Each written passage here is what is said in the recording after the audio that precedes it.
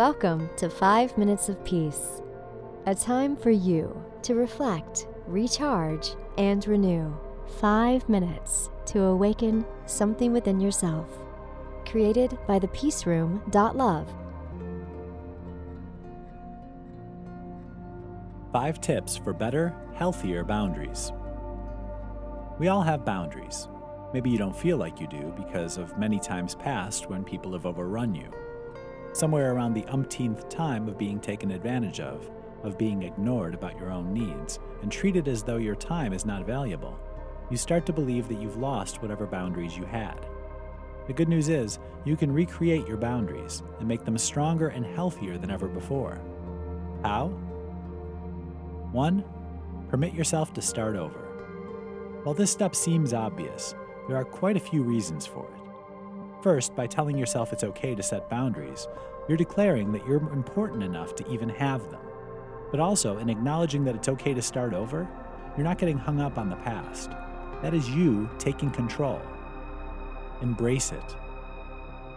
2. Pay attention. Here's where you start getting into the details of who you are and who you want to be. How have people taken advantage of you in the past? Where have you wished there were boundaries? What do you need to do to establish them now? Be mindful of your feelings. Look for the disappointment and anger. What has set those off? Chances are those are the places where the boundaries need the most work. You'll find that self-awareness is your key to success, so don't be afraid to dig into your emotions. 3. Where have you been and where are you now? Chances are a lot of what you feel about your boundaries came from your wiring as a child. If no one respected your space growing up, it's hard to ask people to respect it now. Examine the boundaries of your childhood and compare them to the boundaries of today. What's lacking? What needs work? It might be that some of the things you find make boundary setting particularly difficult in some situations. Don't be afraid to ask for help either with a counselor or therapist to work through some of that old baggage. 4. Take care of yourself. When you're not feeling well, it's nearly impossible to be firm in your boundaries. Being strong and healthy gives you the energy needed to put your foot down when you need to. With that in mind, taking care of yourself not only makes sense, but it is also necessary for future success. Remember the basics: eat healthy, exercise, and get enough sleep every night. 5. Speak up. There's going to be pushback when you set boundaries. Having healthy boundaries means that you put the work in to maintain them. That means saying no when you need to.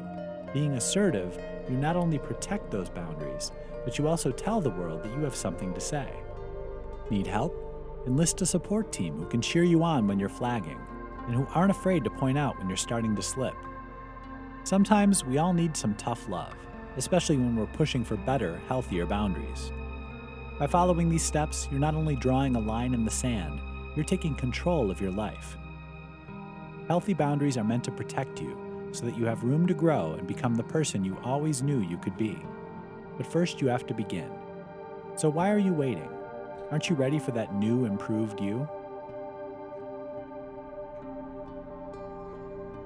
Thank you for listening, and thank yourself for taking 5 minutes of peace.